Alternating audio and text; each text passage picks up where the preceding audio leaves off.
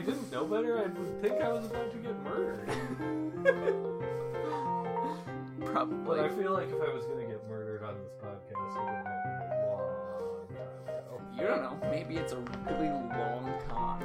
For what? You don't know. For what point in... I know, that's why I'm asking you. What do you think I would tell you? You're right. I don't know.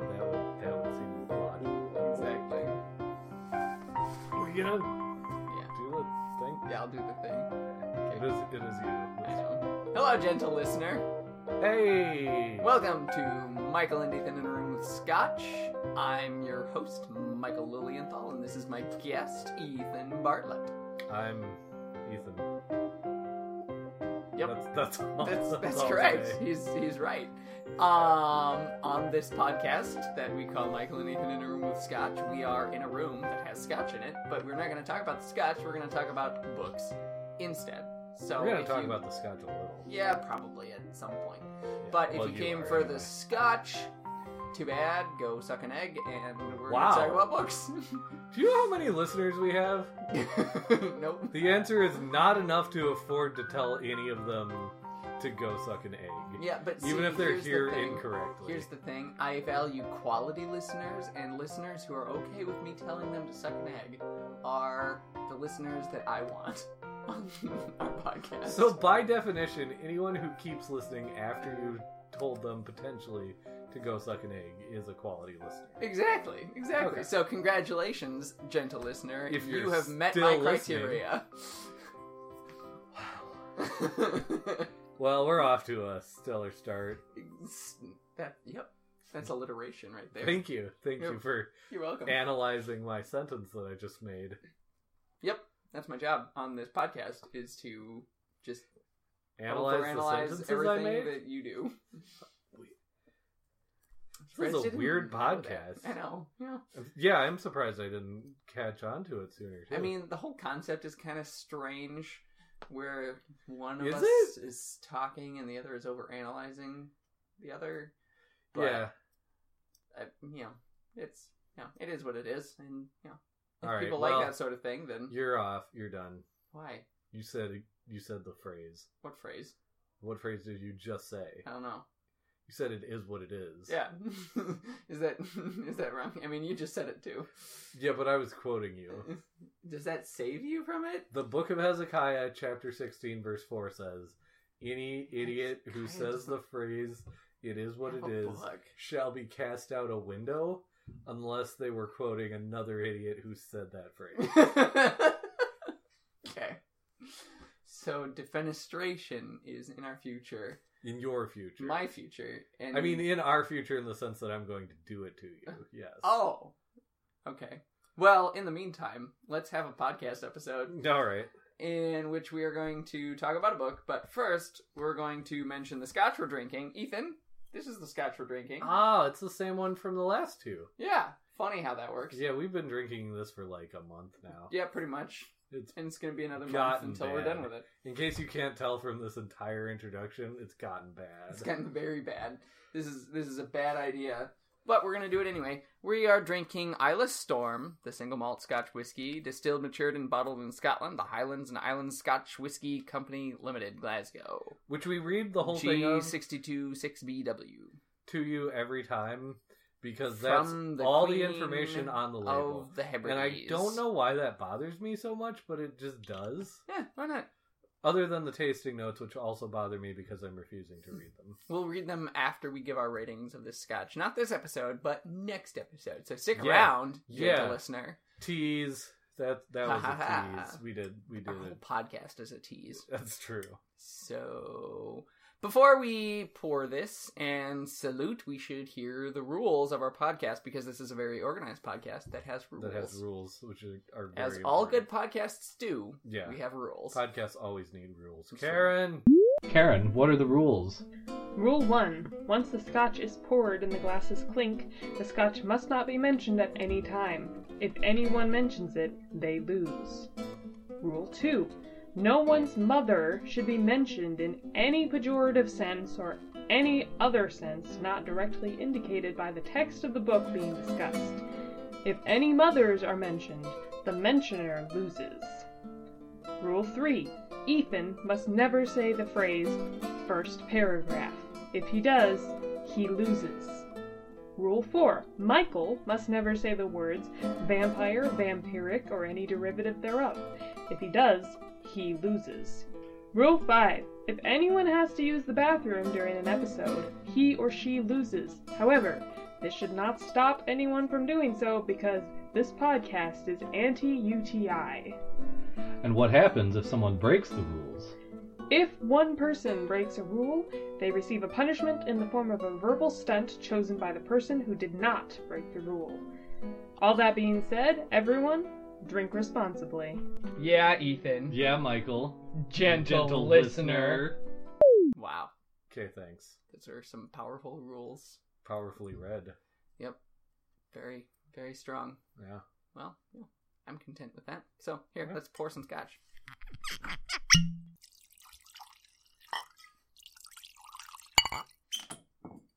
L'chaim. Down the hatch.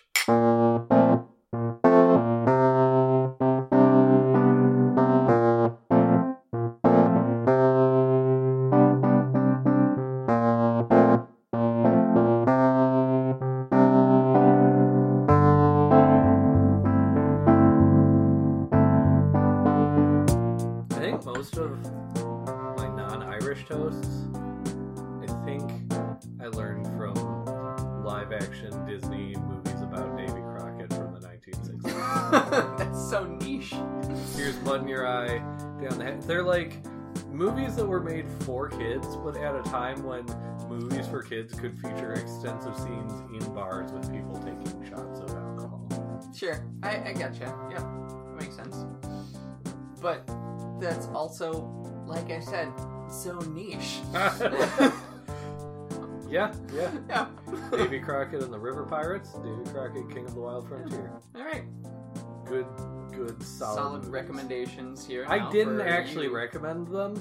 Oh, you're I'm not sure I would. Okay. All I know is that when Davy Crockett and his guys were at the Alamo at the end of King of the Wild Frontier, my brother and I used to pile all of the pillows in the living room onto our couch and take our toy guns down behind the pillows and shoot at the bad guys on the screens. This was just one screen. We were a poor household. And then we would argue about which of the bad guys who fell on the screen we had shot. Oh, wow. That's petty. Yeah. Yep. Speaking of boyish imagination, we're talking about the book Things Not Seen by Andrew Clemens. You did an Alzabo soup transition. Well, thank you. You're welcome. We'll take that as a compliment. Also, shout out to my friend Nat, even though he made a mean meme about our show. Oh, I just saw that. It was so mean. It was just to get at me. Yeah, it's true. Because my name wasn't mentioned. Yeah. In fairness, Nat and I have known each other for approximately 15 years now. So all that's left of our relationship is meanness. It's true. All relationships eventually distill down into pure meanness. Yeah. Given enough time. And if you poured that meanness into a glass, what would you have? Invisibility. No, you're not. No. Anyway. Alzabo soup. Alzabo is spelled Alzabo. Yep. And soup is spelled SOUP. Yeah, the normal way. But Nat sent me a message to ask what that podcast was. And he said he could never understand when we said it. And I was like, oh, that's probably because one of the words in it is made up. Yeah, I mean, all words are made up, but this one is more made up than most. So I just wanted to clarify that for people who have been listening. Yeah, I guess we have given that podcast a shout out a handful of times and we've never really clarified. Yeah. Or probably provided a link to him either, huh? I don't know that we have. Yeah. So anyway, that's the podcast about Gene Wolfe, chapter by chapter. And Nat then made, I sent him the link to their website, and then Nat made a mean version of the what is it, the distracted boyfriend meme? Where he's ogling another woman as he's holding hands with the other his girlfriend. And the girlfriend said Ethan's dumb podcast, which was the mean part. And then the boyfriend said me, as in Nat. And then the other girlfriend said, or the not girl, the other girl that he was. The girl that was hotter than I am said Alzabo Soup. So probably the moral of the probably story is Alzabo Soup is hotter than Ethan. Yes. That's exactly what the moral of the story is. Also, probably Nat hasn't heard my shout out to him on this episode or the last episode because he's listening to Alzabo Soup instead. Yeah, that's true. So, well, that sucks to be him then. He's missing out on his own shout outs. Yeah. I'm definitely not going to tag him on Facebook or anything to alert him to this. He doesn't deserve it. Oh, and also, I told him, like, you know, if he wanted good, detailed chapter-by-chapter analysis of major literary works of science fiction, like, he could go to Alzabo Soup, but I was like, I've listened to, like, 50-plus episodes of that show, and they don't call each other poop heads even one time. Wow. Clearly So, like, inferior. Yeah, like, he, you know, just so he knew what he was missing. Yeah. This was, like, the podcaster version of, like... Anyway, never mind. Of what, Ethan? Podcaster version of what? Taking off your shirt one last time after he breaks up with you to remind him of what you're missing.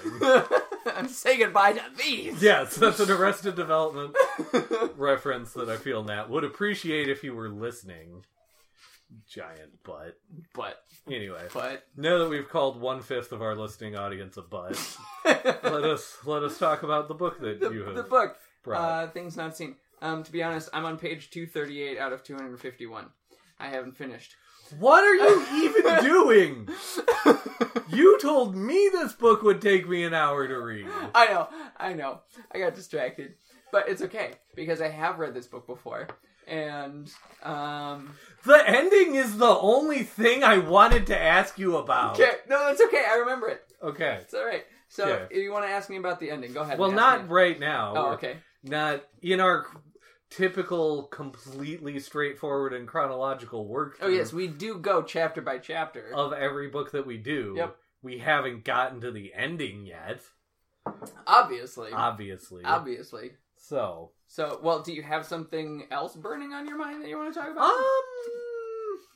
I thought you were hosting. I am hosting. So isn't it your But, job like, to tell you me kinda what just we're like talking took the about? reins away from me and started running with them, so I was Did just I? gonna like. I just kinda started go with the yelling flow, at you so- about stuff. I mean, that's basically Here, taking have the the reins. Oh, thank Here. you. All right, I got them now. Yeah. I meant to bring in with me a stack of other books, to go along with this from my living room, and that stack of books included books such as The Invisible Man by H.G. Wells. Yes. And Invisible Man by Ralph Ellison. Oh, interesting. And Oedipus Rex by Sophocles. I mean, through the magic of podcasting, you can go do that. I could go do that. I'm going to go do that. Due to one of our rules, though, I think it might count as a loss. Does that count as a loss? Because I'm not going to do the unspeakable thing. Is it unspeakable? You can speak it, you just can't I'm do not it. going to pee. I'm just going to get books. I'll be back. Oh, you said P, though, so you have to put the explicit tag on here now. Wow.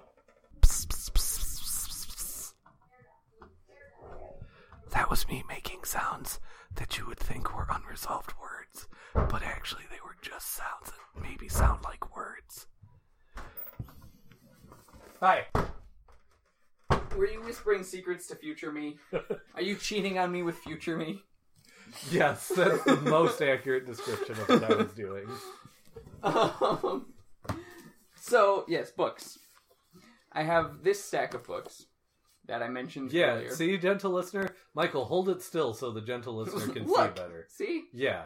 The books, especially The Invisible Man by H.G. Wells, Yes. Invisible Man by Ralph Ellison, and Oedipus Rex, or Oedipus the King, by Sophocles. So really, I don't think you wasted their time by going to get the books because I kept them entertained in the meantime. Oh.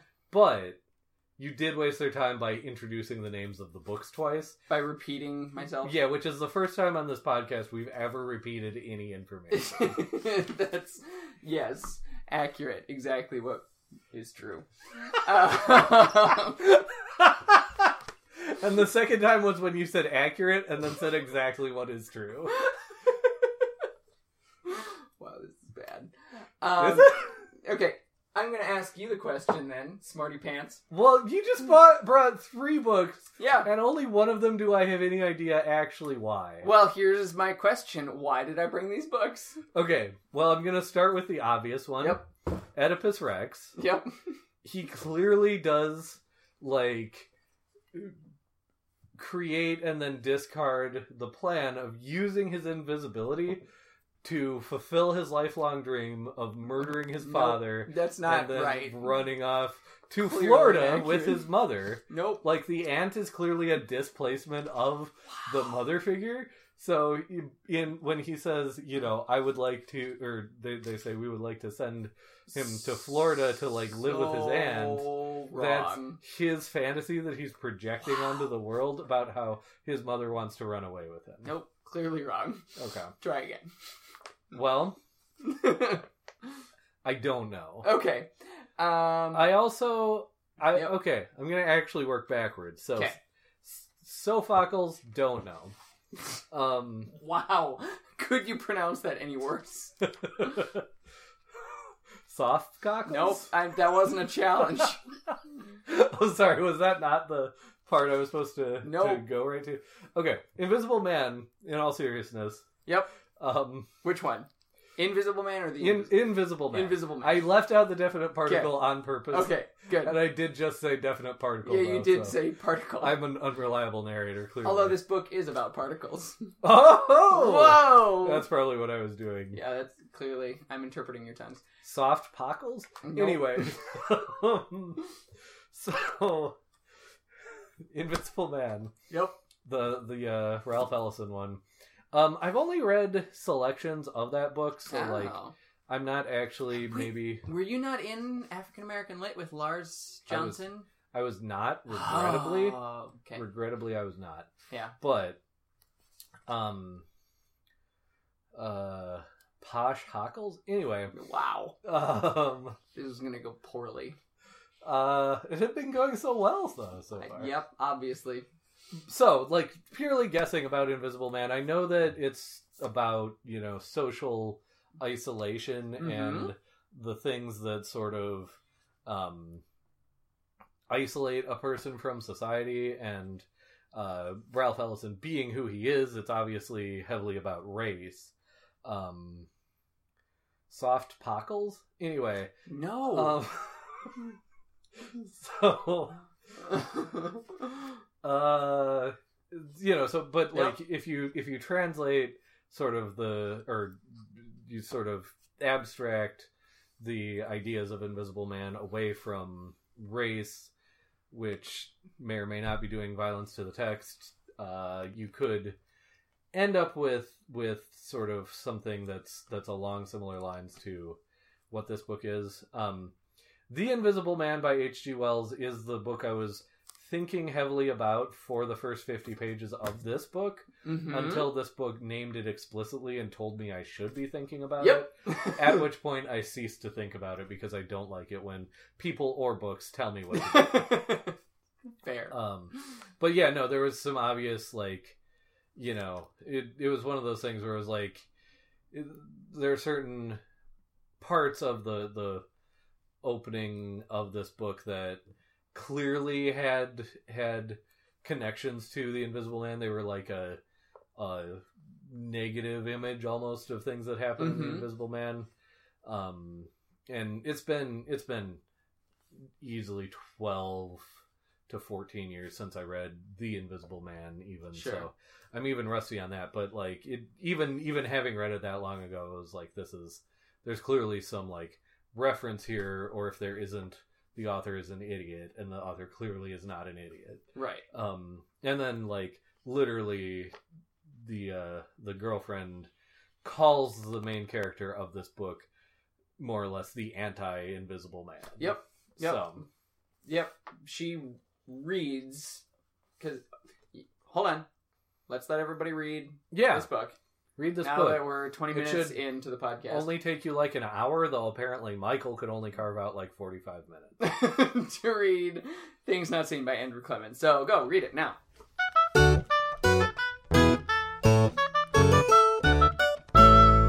And we're back because it was really quick. So, you did that very, very well. I'm Do proud you of not- you. Put in a... Never mind. No, like, I literally just gave them that Yeah, amount of but time that we just waited for Yeah. them to read it. Is that... So, That's like, all the the time amount of it time we takes. actually pause on every podcast, Obviously. that's how quickly we're expecting What, you to... think I edit this? I did. A little. No. Okay. Come on. But, like, you don't put in, like... For Don Quixote, for example, you didn't put in, like, 4,000 years of silence Nope. to wait for the listener to read. No, we just waited that long. Oh, well, because cassette players have Oh my pause gosh. buttons now. Okay. I guess I just am spending this episode just frustrating you as much as possible. You're doing a really good job. Proud of you. Thanks. Yep. Go on. No. What So was I now- talking about? No, The three Invisible books that you just three books dragged that in I here just- on a dolly cart. Right. Oh, man. I do really want you to give some actually good analysis, because you Okay. clearly have some ideas that are I like have some thoughts. pertinent and will relate these three classics of literature. Yes. And so far, I've just been calling Sophocles soft cockles. Wow. Yep, and there goes again.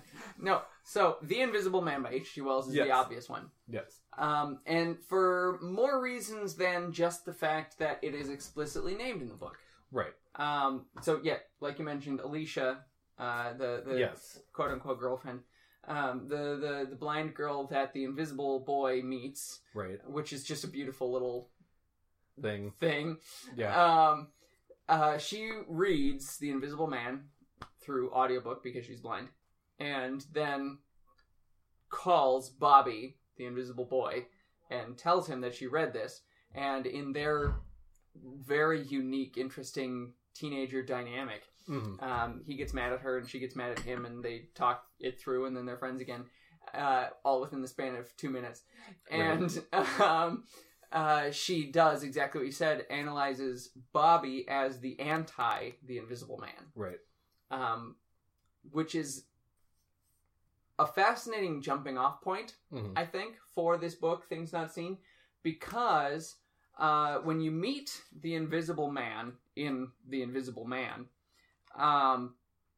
he's introduced as a stranger. That's first how he's met, how you meet him, a stranger. Yeah. And he is wrapped head to toe and covered in winter clothes and in wrappings and just completely covered, and thereby making him a little bit conspicuous.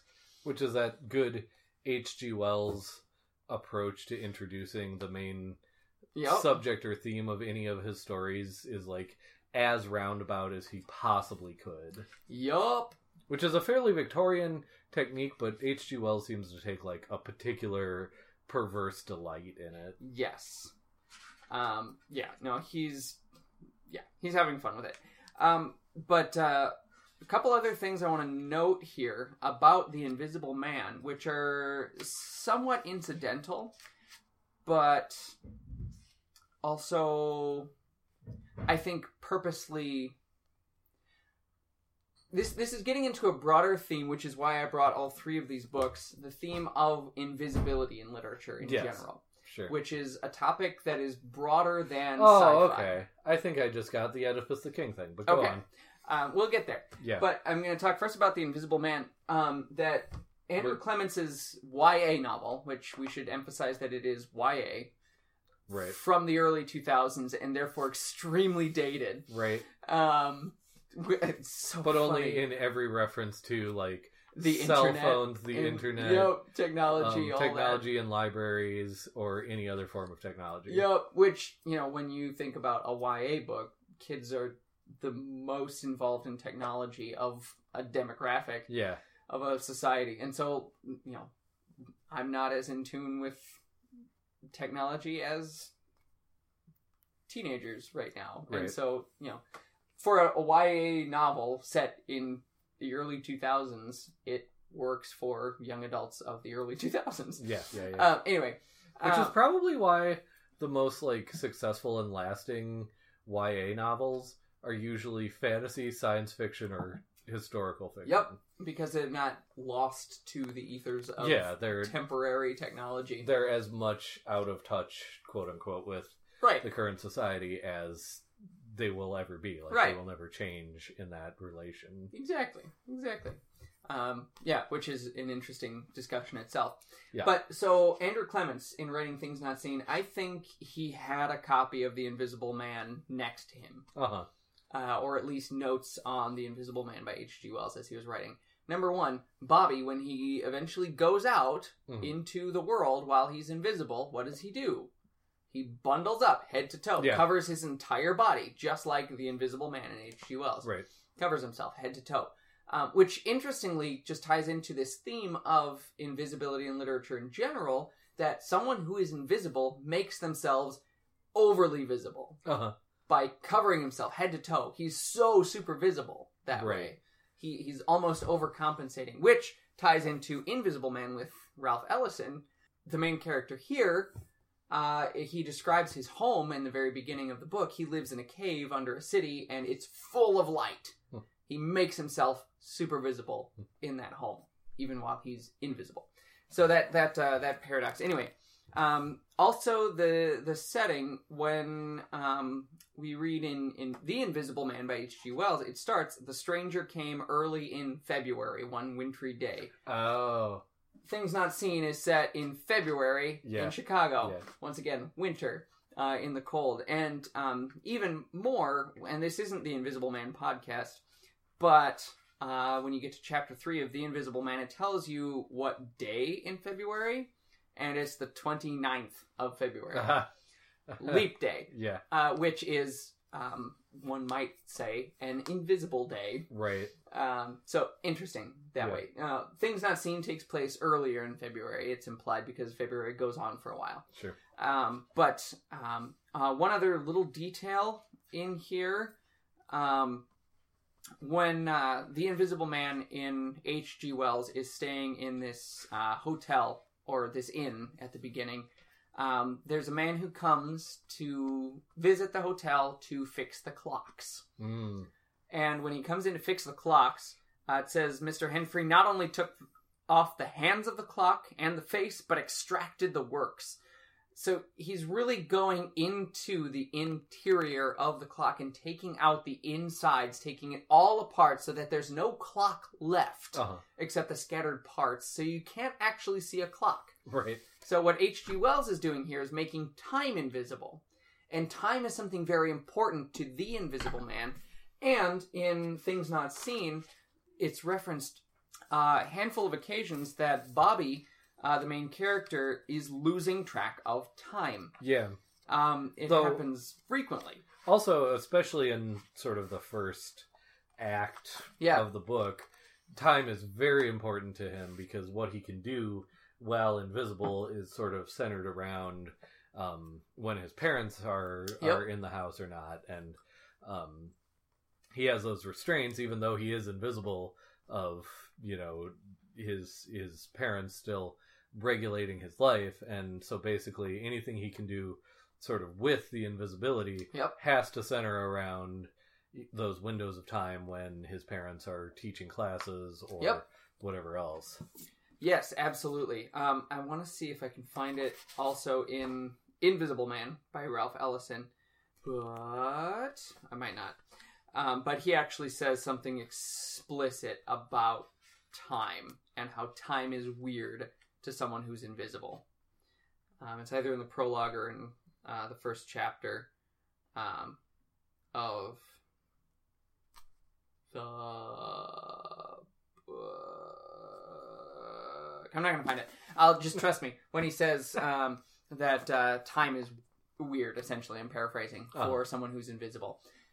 Just that idea. So invisibility in literature is something that's fascinating to me, and Things Not Seen is fitting itself into that broader tradition of invisibility in literature. Whether it's literal invisibility, like Things Not Seen, or H.G. Wells' The Invisible Man, or whether it's something more metaphorical, like Invisible Man by Ralph Ellison, where it's an invisibility of social conception. Sure. Which itself features into Things Not Seen. Right. Bobby himself feels invisible even before he turns invisible. Right. In school, you know, he wants to talk to the popular girls and they just look right past him. Right. that's explicitly brought out. And Alicia, the blind girl, says, you realize how ironic that is, that you're saying that they didn't see you when you were visible. Right. And so that sort of aspect is interesting. And that's where it kind of ties into Oedipus the King. And you said maybe you thought you figured out why I brought this? Yeah, I knew I'm you were gonna going to challenge call me out on that Yep, I'm because gonna I call have you out now on it. completely forgotten. Except, I mean, I did think of a different one that I know is Okay. not the one that I thought of before. But obviously the climax of Oedipus the King Yes. as delivered in a 17,000 page monologue by a messenger who is in Yep. none of the rest of the play. The climax is obviously that Oedipus gouges out his own eyes. Yep. And I know that I first read this, I can't remember, it was some author who is currently alive, and that's literally all I can remember about who I first read this from. But they said that, and they said that an English teacher assigned them to do this, and then when I next reread Oedipus, I watched for it myself that even well before, like from the beginning of the play, if you look for every reference to eyes or sight Mhm. or anything basically to do with seeing, like this, whatever author I was reading said they had a high school English teacher who assigned them to just circle every instance of that they could find as they sure. read through Oedipus, and which they also did. I think they, whatever like AP English class they were doing, they read Oedipus the King and then King Lear, and the teacher had them do that with both of those Sure. texts. And of course King Lear has the famous scene later in the play where Edmund, one of the characters gets Edgar. no, Edgar's the No, bastard yeah, son. that's right. Edmund might be the legitimate son. Is it Is it just Gloucester? Anyway, a character in King Lear, of course, gets his eyes gouged out also.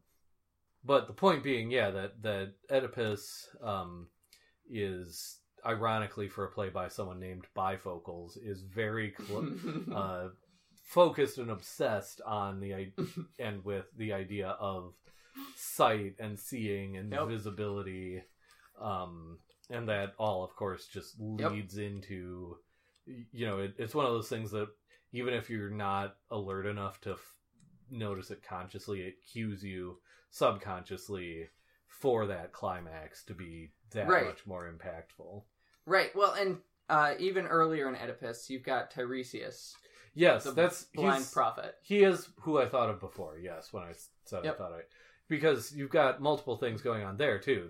The literal blind prophet, which I've read that in ancient Greece, like literal blindness can be sort of a symbol of having sight on a different level, like a spiritual plane almost, which is like the same reason that Homer was said to be blind. Like there's speculation that he wasn't necessarily, he was just the great storyteller, and because of that he was blind to this world, quote unquote, right, and awake to things at a different level from this world, right, which is part of that. The Tiresias shows up in Greek myth all the time, in the Odyssey and such, where he advises the heroes and directs them on their journeys, and he's talking to Oedipus here as someone who actually sees Oedipus. Here's the interesting thing: he sees Oedipus for who he really is. Mm-hmm. He knows the whole truth. Yes, and that's the other visibility thing in that play, isn't it? That Tiresias from the beginning tells Oedipus how this is going to go. Exactly. But his prophecy, in a sense, is invisible. Right. And meanwhile, so getting back, connecting this to things not seen, Bobby is invisible to everyone else, but to Alicia, he's visible. Right. To the blind girl, he's visible. Right. And that's something that's connected to Oedipus the King. Also, I want to point out just this one aspect where Oedipus blinds himself off stage. And it's reported, as you said, by the 17,000 page speech by the messenger. And once that's finished, Oedipus enters, and as soon as he enters, the chorus has a little speech. And I want to read that brief speech here, because it, that just that whole aspect of eyes and seeing and all that is excellent. So the chorus says, "O suffering dreadful for mankind to see, most dreadful of all I ever saw. What madness came over you? What unearthly spirit, leaping farther than the mind can conceive, swooped down on your destiny? I pity you. I have many questions to ask you, much I wish to know. My eyes are drawn towards you, but I cannot bear to look. You fill me with horror." So the chorus itself is becoming blind to Oedipus, who is blinded himself, this horror. And the aspect of, so invisibility in literature, which I want to connect here to things not seen, invisibility is connected to monstrosity. Mm-hmm. It's connected to incest, which is in Oedipus the King. And that's also connected to Invisible Man, because there are images of not just invisibility for the African-American race, but also blindness, and forced blindness is something that's communicated, where they're forced to be made blind. And there's a character in here in Invisible Man by Ralph Ellison who does commit incest. Okay. And it's kind of explicit in the book, but that connection of so you're not too far off when you talk about the Oedipal complex sort of idea here. But so the monstrosity, incestual nature is part of that, as well as the idea of seeing, and whether someone who is invisible is able to see anyone else. Mm-hmm. And what's interesting in Things Not Seen, and I mentioned this 2 episodes ago, our first episode of Station 11, if I were to summarize Things Not Seen in one word, it would be perspective. Right. And that's what it's all about. The characters are learning to see things from other people's perspectives. And Bobby, the main character, goes through a story arc of, at the beginning of the book, you kind of get the idea. He starts out as this nondescript sort of teenager, but then as things progress, he kind of proves that before he turned invisible, at least, he was kind of a jerk. Right. But he grows throughout the book. Right. And learns to see things from other people's perspective. Even just the nature of the word see. Right. Which, when he bumps into Alicia the first time when he meets her, this blind girl in the library, he says, "See you later." Right. Without thinking about it. And she says, "Yeah, see you later." Right. Like, oh, I didn't even realize that this word see that I'm taking for granted is something that other people can't take for granted. Right, right. So that's, maybe broadly how I'm connecting all of these books together. And I guess my conclusion for drawing all of these books together is I want to do more research into invisibility in literature. Sure. Though it's interesting, we've sort of ended up talking about 2 different things, because we're talking about invisibility as well as blindness. Yeah. Which are obviously related thematically and almost, if you're doing word association, like that seems like a pair of things that would easily come up.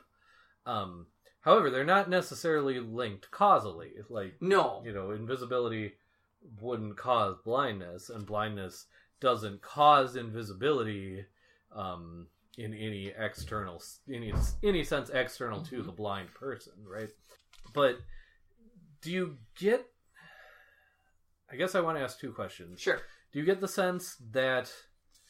So you said, blindness is linked to monstrosity, incest. What else did you say? Was that it? Those are the main ones, I think. Sure. And I mean, monstrosity obviously has a lot of permutations that you could talk about, but number one, do you find that invisibility is also linked to those things? And number 2, I forgot what number 2 was. Oh, so the other question that occurred to me then is, so like you see blindness linked to these sort of monstrous, bestial things. Do you also see, is there sort of a pull switch analysis you could do also, where blindness is related to sort of a spiritual enlightenment or a spiritual awakening, or not even ideas of enlightenment necessarily, so much as like, if you're blind to the things of the literal physical world in front of you, are you sort of awake to a different world? And I think maybe I misspoke earlier. I mean, invisibility is connected to the monstrosity sort of incest idea. Not blindness necessarily, although it could be. Except in Oedipus it is. But here's the thing. I would argue that Oedipus is himself invisible. And his own blindness, his metaphorical blindness, is blindness to himself, and in fact, it would be more appropriate to describe him as invisible to himself, not blind to himself. Sure. You could even describe him as invisible to others around him, because he's another one of these characters who everyone in his adult world doesn't understand his full nature, his full background. Right, and where he came from. And even, the time aspect is interesting in Oedipus too, because, he was a baby. And so you've got these years that have gone by before he meets his mother again. Right. And the time has to be somehow squished and amorphosized, to coin a word, in order for him to have relations with his mother and to have children with her. Right. Not that it's impossible, but for it to be conceptually feasible, in just like a storytelling way, you have to let time be a little more fluid. So that itself is part of the invisibility, that time is invisible. Sure. Surrounding this invisible character. Because it's the idea of out of sight, out of mind. Right. So his parents, rather than just kill him outright after hearing the prophecy, for all of you who know Oedipus, they sent him onto a mountain. Right. They didn't actually kill him. They just removed him from their sight. Right. And then assumed that he was gone. Right. So they created him as an invisible character. Right, yes. When he came back, he was not the character they knew. He was someone different. He was... because their son was still invisible. So when he killed his father, he wasn't his son in his eyes. He was invisible. The son was invisible. This was someone else. When he married his mother, to his mother, her son was invisible. Mm-hmm. It was someone else. And it was only once the veil was removed that the monstrosity was created, which is something that connects again to The Invisible Man by H.G. Wells. The monster is revealed when you take off the wrappings. Right. The first hint we have that the character, besides the title of the story, The Invisible Man, but the first hint that we have that character is invisible is when the matron of the inn, of the house, goes into the room with the clock fixer. Right. She opens the door, finds him sleeping in there with part of his wrapping gone. It's the wrapping that covers his lower mouth. And the way it's described is as though he had a huge... gaping mouth. It was described monstrously. Yeah. So the monster is there when you remove the covering. Sure. Even though the character is still invisible in The Invisible Man, once you remove that covering, he's monstrous. And I think how like that point you make about Homer being described as blind, although maybe he may have not been actually literally blind, is describing his more spiritual sight. Right. I think Oedipus is trying to accomplish that at the end of the play. Yeah. He being invisible, but then seeing the monster that he is, he's trying to blind himself to his own monstrosity in order to create in himself a more spiritual wisdom, more spiritual sight. You could also say more directly that he's trying to almost like literally obey the Bible verse that will be written several hundred years later, about if your eye offends you, pluck it out. Yeah, that literally, in a very real sense, all of this horror in Oedipus has been caused by his eyes, right? His lust after Jocasta and so forth. And that this is an attempt, like, this is almost literally him saying, like, well, my eyes have caused this evil, so I'm going to get rid of them, and, like, we'll see where we are after that. Mm-hmm. As well as the monumental, like, depression and self-punishment that shows as well. Right. And so the blindness and invisibility in Things Not Seen are connected in an interesting way as well. Mm. So again, you have the wise character in this book is Alicia, the blind girl. Right. She has the characteristic of wisdom. Right. She, in fact, is the one who has the idea at the end of the book for Bobby to fix his invisibility. Right. She's the one who comes up with it. She's his advisor And throughout. Almost doubling down, I guess, on that idea of invisibility. Like, Mm-hmm. she has that idea, even though she herself is sort of ignored by Yes. their fathers, who, just presumably sort of unconsciously, I don't think it's deliberate, Mm-hmm. but they just sort of don't even pay attention when she makes suggestions or Right. has ideas for how to solve the thing. Right. So, like, they're, again, sort of making her invisible. Right. And she's the one that ultimately solves the Yeah. whole thing. Mm-hmm. And that's something... Tiresias is the same way. You know, Mhm. he's this blind character who comes with a lot of wisdom, but he's ignored Right. and shushed. Right. And even further, it's beyond just the fathers in this book, but like her mother is so overprotective. She's trying to see her daughter more, but in trying to see her daughter, she's actually seeing not who her daughter actually is. She's seeing her daughter as someone helpless who she wants her to be. Right. Her daughter, Alicia, who is independent or is trying to be independent, is invisible to her. Right. And even Bobby, the main character, every time Bobby describes Alicia, it's in terms of her appearance. Right. Which is not an accident. Right. He describes her as pretty. She has a pretty face. Right. And he loves watching her face. Right. And he likes to look at her. And it's so overemphasized how much his vision is invested in this blind girl. Right. Which is, it's an interesting, I guess, intersection, because it very much works thematically and works along all of the lines of the themes that are going on, but is also like very much a teenage boy, Yup. in love with a girl. Like, Which even as a teenage boy, and having both been one, we can both confirm this. Like, even if you're like, I don't want to say the phrase "one of the good ones," but I can't think of a different phrase now that I've thought of that one.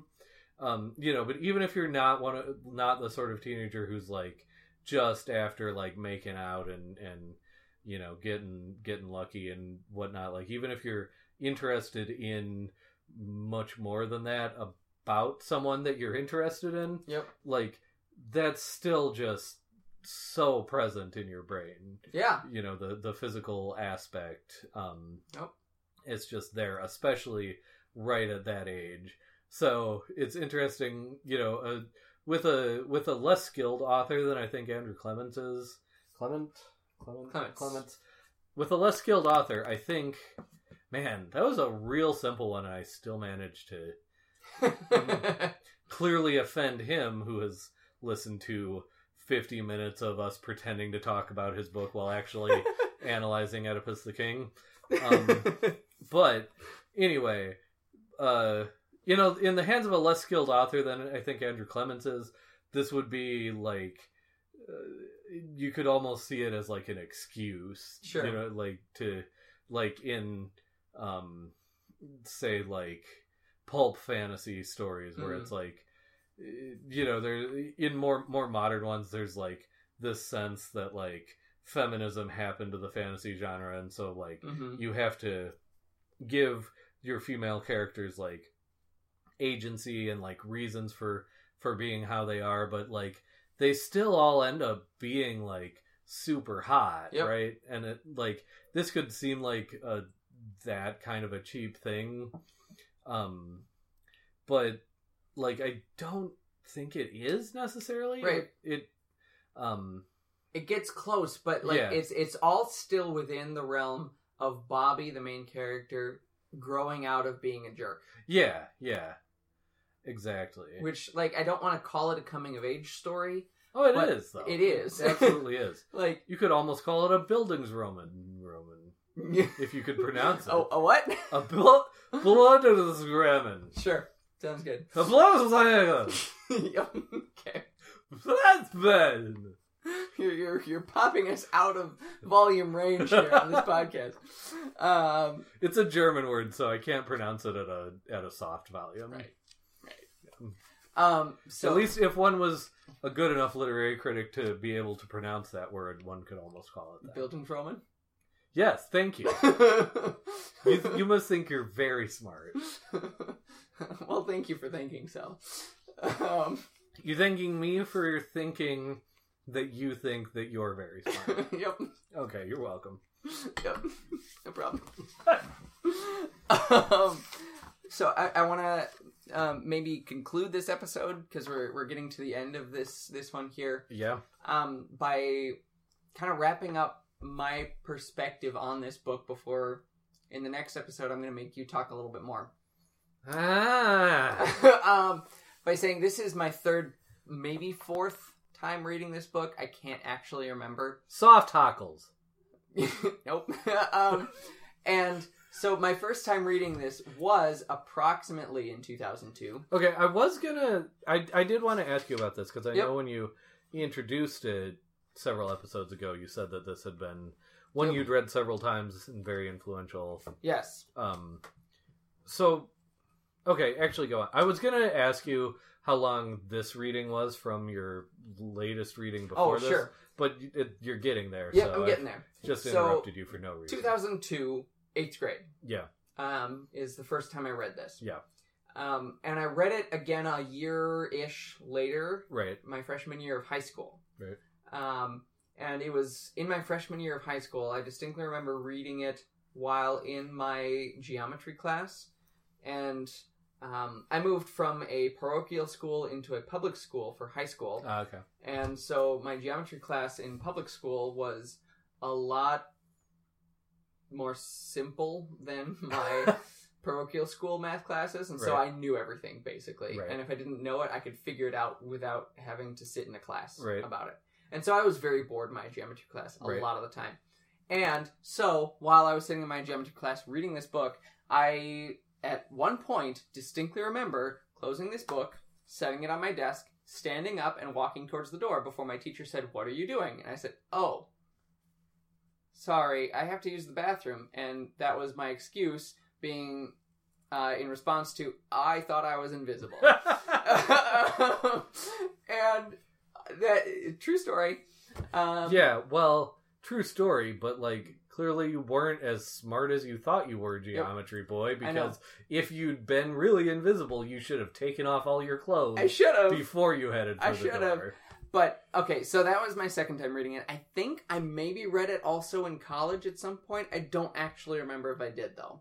Okay. But it's always been a book that's been kind of needling the back of my mind, and I think it is exactly because of this idea of invisibility. Right. And what invisibility means. And this is going to lead into our next episode. So teaser for next episode, I'm going to start it off by talking about invisibility a little bit more. Okay. But just this idea of invisibility in literature and how it's connected to monstrosity, and in Things Not Seen, it's very explicitly divorced from monstrosity.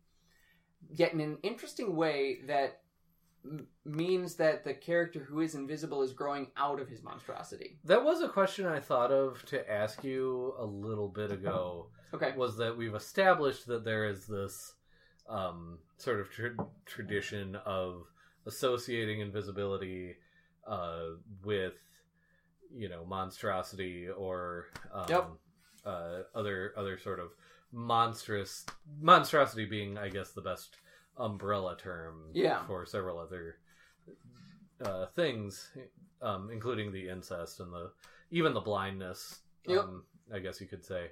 But so the question I had for you, and this might function to be another teaser or the same teaser in a different way, but was is Andrew Clements cheating in this book?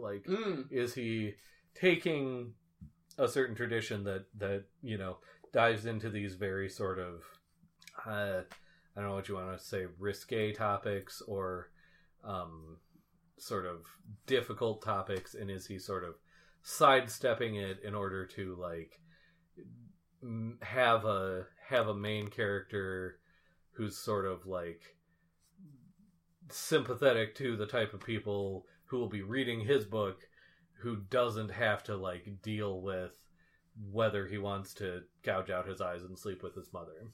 Got it. Like is he cheating, or is there something more?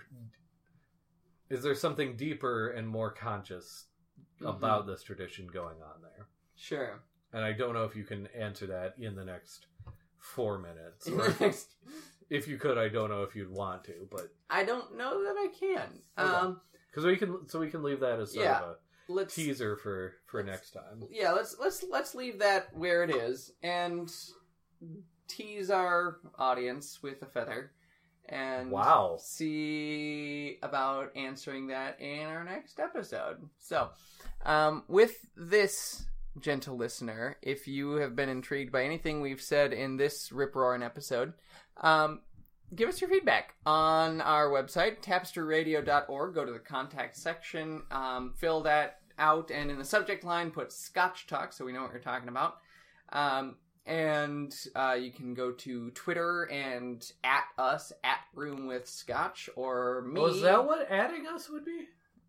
You know, that makes sense. Yeah. Huh. You can at me, at MGLILIENTHAL. You can send me a tweet at Bjartlet, BJARTLETT. Mm-hmm. I don't know how to respond, but I sure will see him. He will see him, because he's not blind. Whoa! Whoa! Now history won't ever have a question about it. Yeah. It won't ever attribute blindness to you. That's true. Maybe 5 years down the road, they'll say he went blind. Yeah. Why do you say that so both confidently and specifically? I haven't been planning anything. Do I need to look for a notebook you have that's called Secret Plans? On Facebook, you can find us at the Tapster Radio Tap House. It's a closed group, but if you request to join, we will let you in unless you're invisible. That's not true. If you're invisible, please join.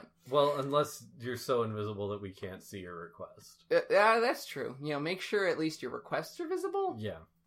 So, that's the trick, I guess. Further, we will do your homework. We'll promote this all the time until we get enough requests to just, do homework. Homework forever, yes. Homework forever. Go to the website, tapsterradio.org/ScotchCast, and fill out the homework submission form. We don't promise to do it well. We don't condone plagiarism, so if you turn this into your teachers, you will get an F, both on the basis of it being plagiarism and on the basis of the quality of the work that you've turned in. Yeah, it'll be real bad. Yep. Your teacher will think it's funny, but also the jokes will be bad, and also the content will be bad. Yeah, so just don't. And your teacher probably won't think it's funny. Yeah, right. But, yeah, other than that, it'll be a good time. Right. Also, to be clear, like, it doesn't have to be a current thing that you're working on. Oh, no, absolutely Like, if not. you have a homework assignment from your past that you think would be interesting for us to do, you could make it up and we wouldn't know. As long as you don't, like, literally say, I just made this up, it's not real. We won't know. Right, exactly. So, like, just do what you want. Exactly. It's the internet. Yeah. Nothing is real. Exactly. Or visible. If you like this podcast, check out the other shows on the Tapster Radio Network, like Intermission, the audio drama backstage podcast, and Here's Johnny, the horror review podcast, and Pokemon Rollout, the Pokemon Tabletop United RPG actual play podcast. Please rate and review this show and our other shows, all on Apple Podcasts or Stitcher or Google Play or wherever podcasts are sold. Yeah, and for free. For free. Sold for $0. Yeah. And our podcast is one of the $0 ones. Look at that. You get all this content for free. Yeah. So, there. Rate and review us and appreciate us. Give us money in the form of love. Yeah. No, you did get that 100% correct. Okay. Check out my webcomic, Pin Porter Girl Detective, pinporterdetective.com, or Google Pin Porter Girl Detective.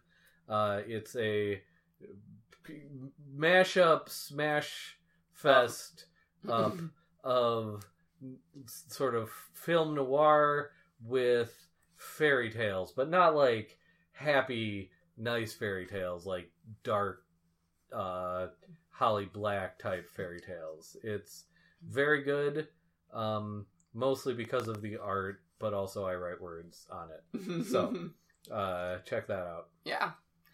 And until next time, in 2 weeks, when we finish talking about Things Not Seen by Andrew Clements, just remember, gentle listener, it's our party, and we'll cry if you want us to. Sorry. Yep. You want to go back? Nope, that's fine. Okay.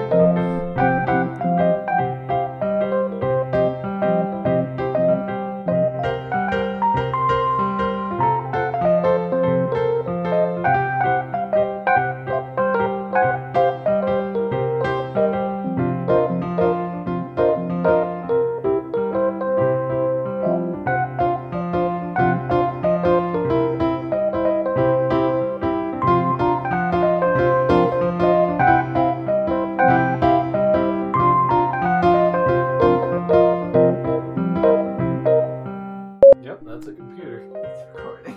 I know. This is going to be the dumbest intro crap we've ever done. And that's it.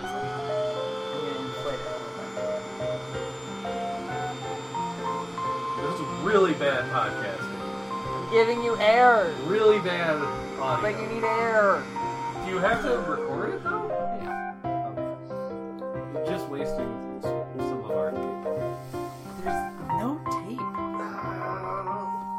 Agree to disagree. Why are you taking your pants off? Just loosening my belt. Oh. Can't decide if that's worse.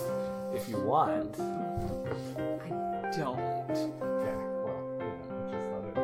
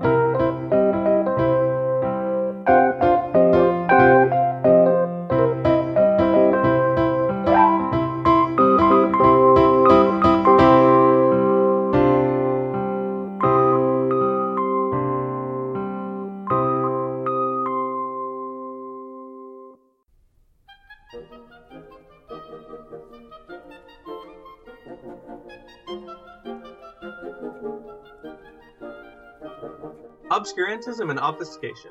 Orally observed, gentle listener. Gentle listener. Gentle listener. Gentle listener. Obviated objects of oblivion. Obambulating about. Offered unto you. Offered unto you. Offered unto you. In the Tapestry Radio Network. TapestryRadio.org. From our fancy to yours.